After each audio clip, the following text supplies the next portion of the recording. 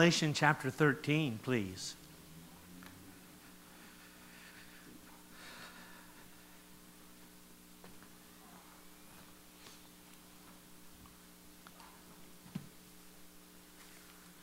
Wow, so much to pray for. Wow.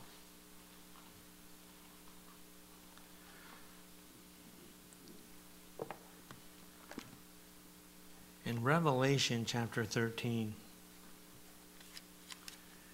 we start to see a glimpse of what's already begun in our lives.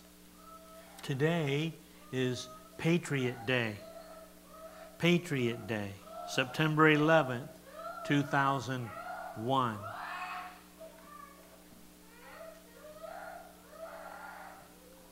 Someone needs a Grammy.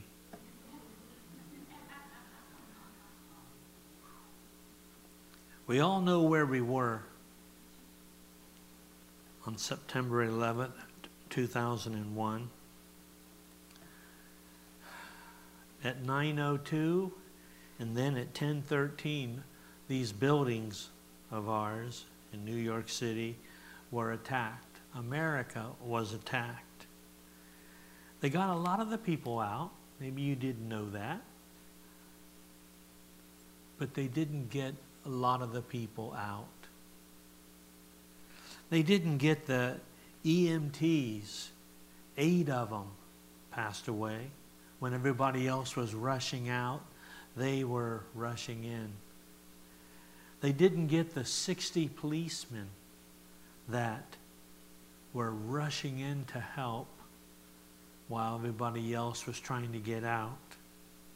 They didn't get the 343 firefighters. As everyone was rushing out, they were rushing in.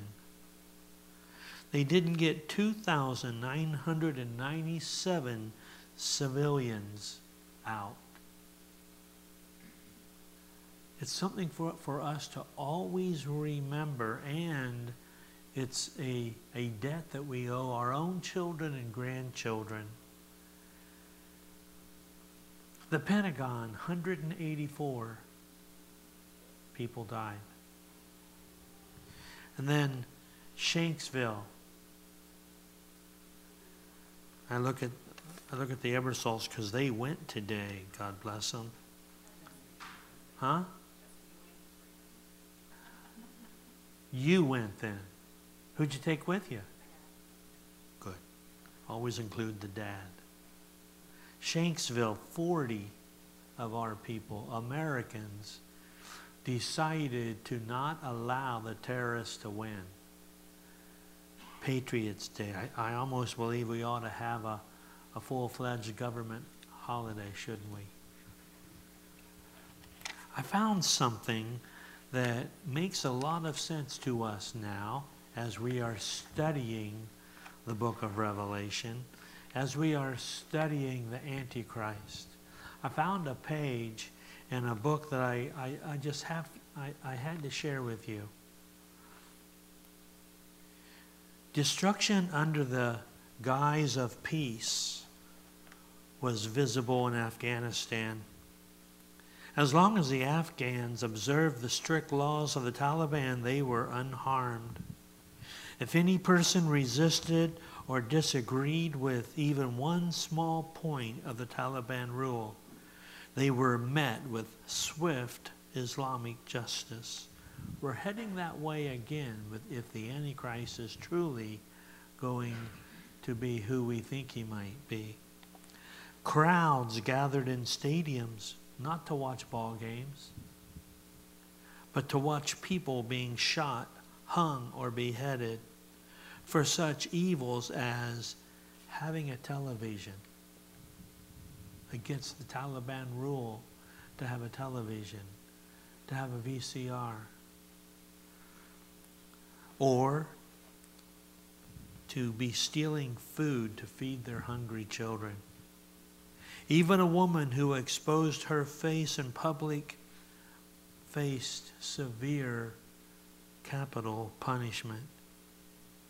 During the Antichrist, 42-month rule, the beast and his kings, those 10 nation confederates, will control all global economics and influence world political decisions. That's what's coming. Those who differ or oppose those policies will be beheaded. And only one religion, one nation in the world literally does that, which again leads us to the Middle East ruling the world. I am certain the Antichrist will take this passage from the Quran as his inspired reason for beheading us infidels. This is probably not going to make much sense to you, but it's from one of their type Bibles, the Quran. It's from a chapter called Surah. I will instill terror in the hearts of the unbelievers. You smite off their necks. You smite off their fingers. It is not you who slays them. It will be Allah. That's what's coming. That's why it is so important, even just from today, reading this passage, it is so important for us to don't go into every day over and over and over the same old, same old. We have work to do with our loved ones. Those who will submit to his plans, purposes, and policies will be permitted to buy and sell using the mark of the beast, the chapter we're in. Those rejecting the mark must be killed. I want you, should you miss this, should you miss the rapture, I want you to be killed. Don't take the mark. Those rejecting the mark will be killed. The peace initiated by the Antichrist will bring survival to his followers and death to his enemies. One more paragraph. According to Islamic tradition, the Mahdi, that's their Christ. The Mahdi will institute Islamic justice through a fake peace with Israel. His justice will be exacted by the sword of Islam. But when they use the sword, it's not them. Allah wishes it. Anyone who rejects the Quran or Muhammad as the prophet and refuses to follow their strict, twisted ways will be killed. Again, this accurately fits the description given by biblical prophets at the coming of the beast. Isn't that amazing?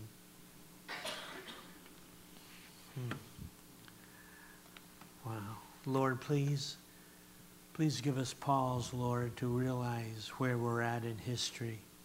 In the history of man, knowing that so much just hinges on the verge, Lord, of Antichrist, of tribulation, of rapture, when we won't be around any further.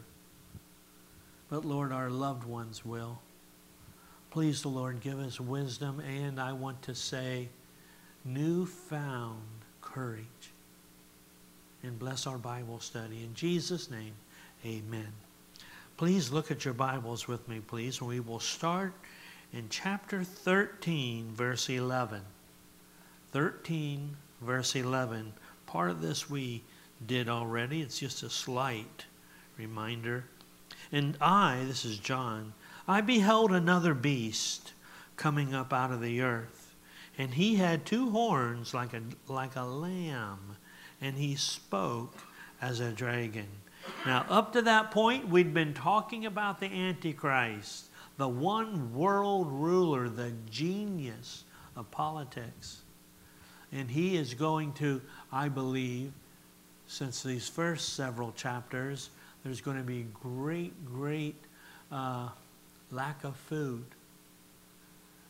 There's going to be a great a great drought of Elijah at the Sermon Mount, at the Mount in Jerusalem, is going to bring 3.5-year curse of no water. Antichrist the ruler of the world, is going to be able to determine who eats and who drinks. So now he's got a buddy. He's got an associate. He's got an assistant. Antichrist is the politician, and this fella here is going to be his false prophet. Antichrist, false prophet, and Satan, the unholy trinity of the book of Tribulation, the book of Revelation. I also pointed out last week that he comes like a lamb. There's that false prophet. Jesus came as a lamb, but he's far from a lamb.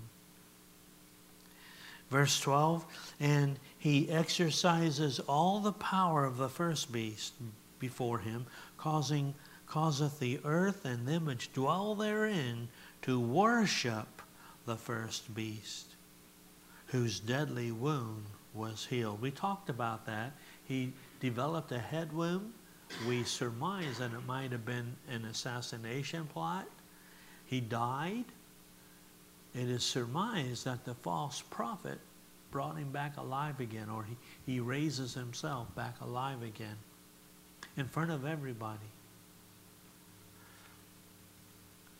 In verse 13, and he doeth great wonders, so that he makes fire to come down from heaven on the earth in the sight of men.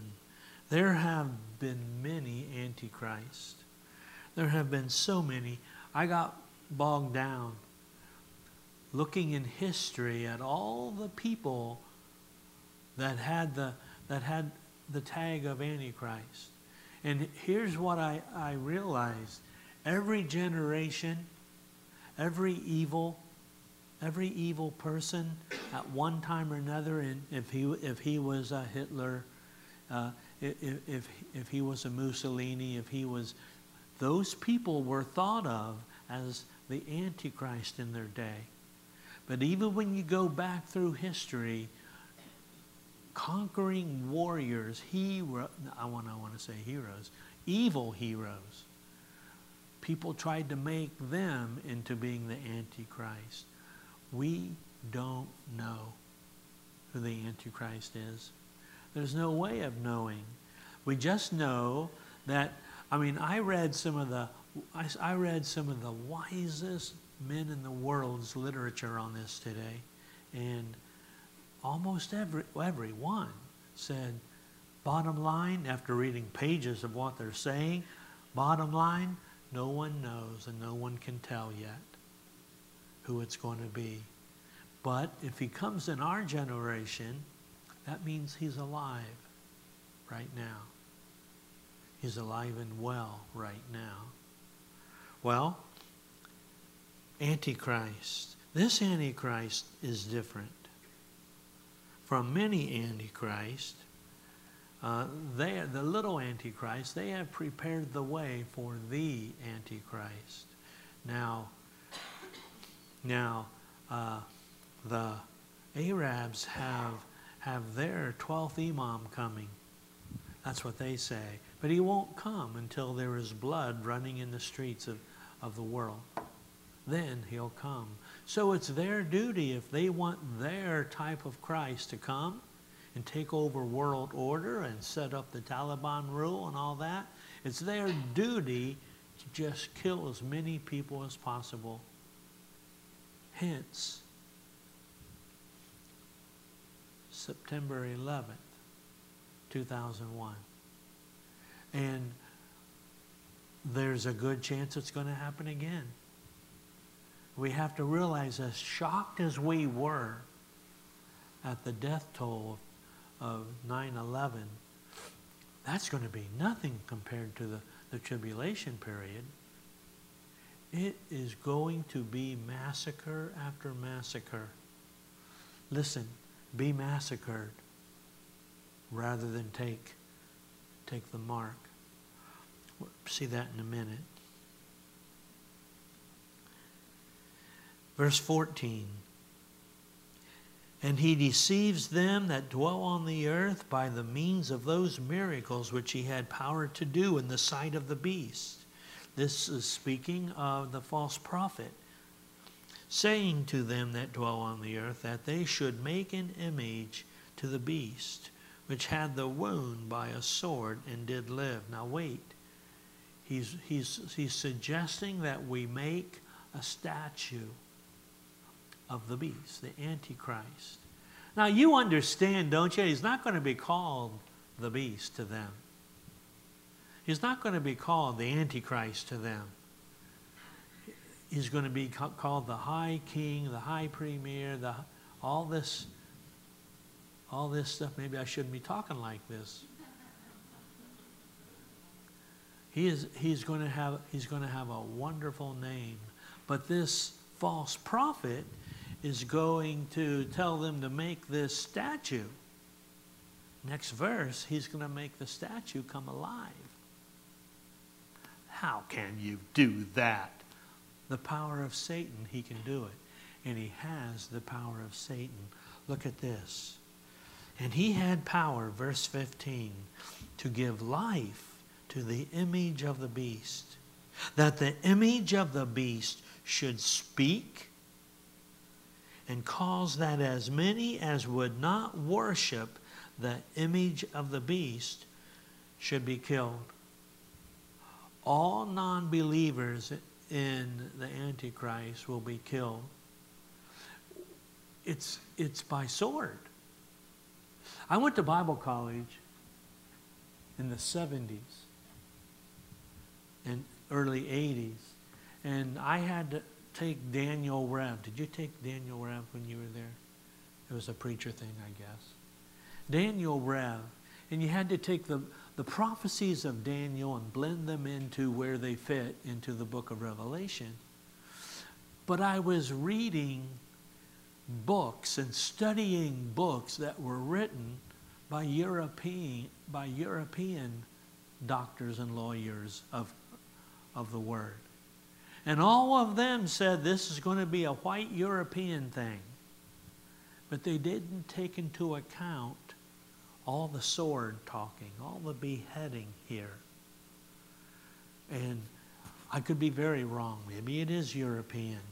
But now, back in the 70s, who could even ever believe that the Middle East would rise up and terrorize the world so much? 9/11. So, having said that, he's going to kill, verse 15, everyone who would not worship the statue of the beast. Verse 16.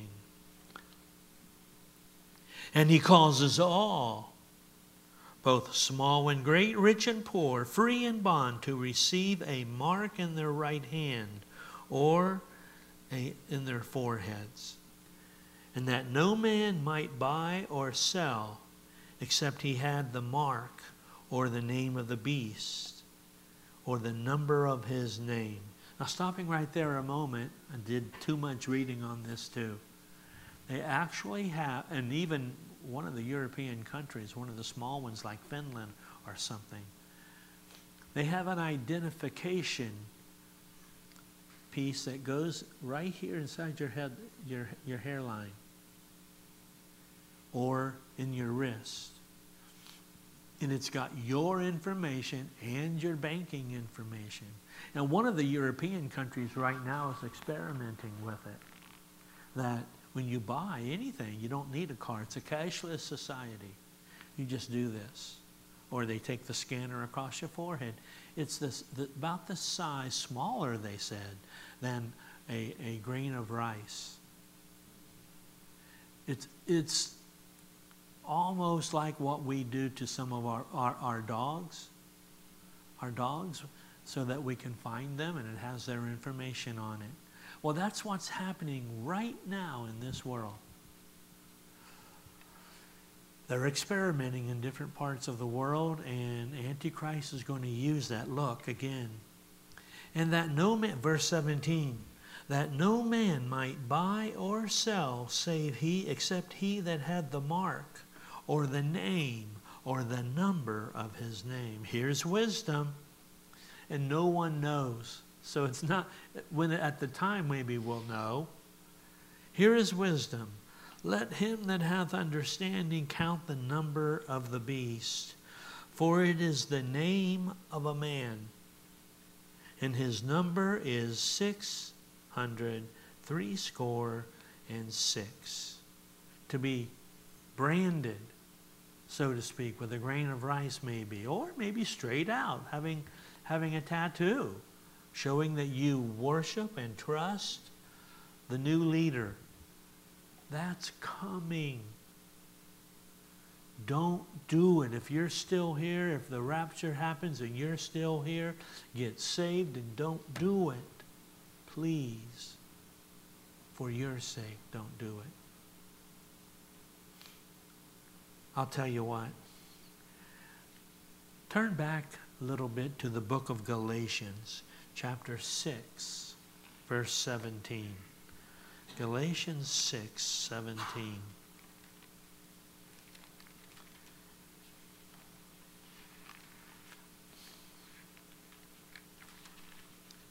This is the Apostle Paul. And he has been, everywhere he goes, he has been persecuted, tormented, tortured, once left for dead after they stoned him, and on, shipwrecked, out in the middle of the Mediterranean. It's a bad storm out there.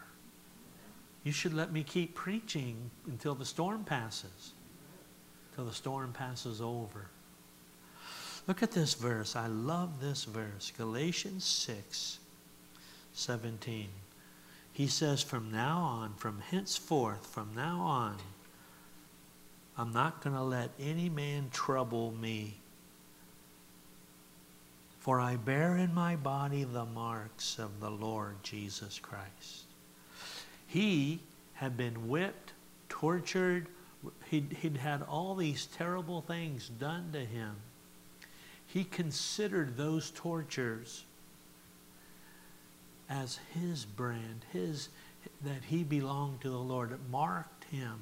It marked him for ownership. The Lord owned him. You and I are bought with a price. We are not our own. We are his.